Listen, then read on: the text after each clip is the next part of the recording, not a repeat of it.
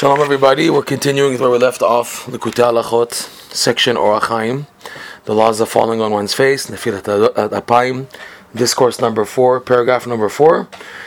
Rav Nosson now, because he went into Purim amazingly, leaving for now the laws of Nefilat Apayim, going into Purim and then Pesach and Shavuot and Chametz and the 4 Parshiot and Haman and Purim more. So he's going into Simcha. So we said last time that the only true simcha in this world is the simcha connected to Hashem. So in line with this, he says the following: Ki ze kol adam yachol lahavin. Because this point of what true joy is and what it is not, any person can understand. Sheba'olam hazeh ein shum simcha ba'olam. In this world, in itself, the enjoyment of this world, there is no joy at all in this world. It's not considered joy. And he quotes now a verse from Kohelet, the book of Kohelet, Ecclesiastes, chapter 1, verse 3, the beginning there. Ki ma yitron la'adam bechol amalo sheyamol tachat hashamesh. Translating, what profit does man have for all his labor which he toils beneath the sun? In other words, the Kohelet is saying you have no benefit from anything you toil. He says, ma yitron, what yitron, what benefit do you have? You gain nothing from this world in itself.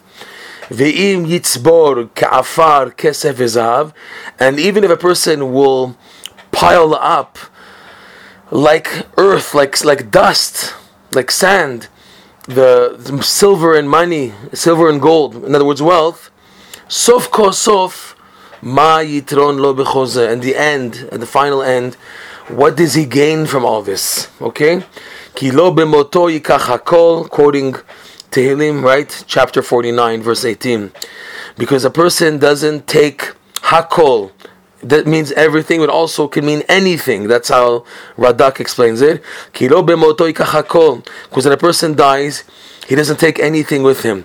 Rabbeinu Bachai brings a custom amongst medieval France, the Jews of medieval France, to bury themselves, to make a coffin, because I guess back then in Chutz La'aretz they had coffins.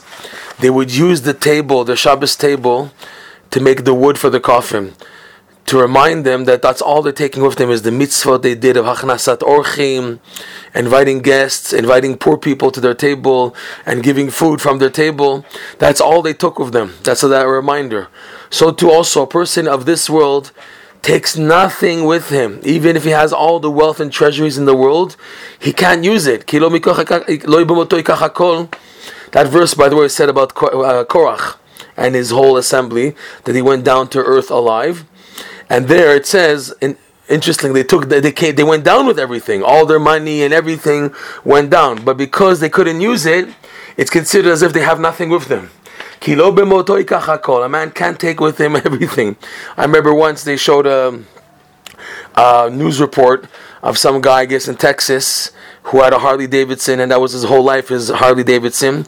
So he asked to be buried with his Harley Davidson. So you see the dead man dressed up in his Harley Davidson, a leather jacket and helmet, and with his Harley Davidson, and they have a glass container with a crane, and they're lowering it into the grave. He bought 2 plots, big enough for him and his bike, his Harley Davidson, and they buried him with it. That's what he's taking with him. When you see that, you crack up. That's what a person takes with him. He's gonna rot. The skeleton's gonna just fall apart and everything. He's gonna fall. The body's gonna fall off the bike. It's not gonna be used. That's all he takes with him. You don't take anything with you.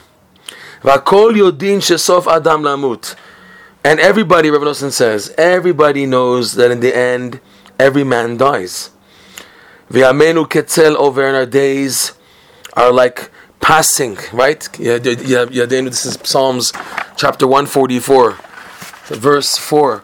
Man is like a breath. Adam lahevel dama, yamav ketzel, over. His days are like a passing shadow. Ketzel over. A man's days like a passing shadow. Nothing stays. Nothing of this world is permanent. You take nothing with you. Okay, umishesh lo rak eze reshima be'alma shel sechel amiti.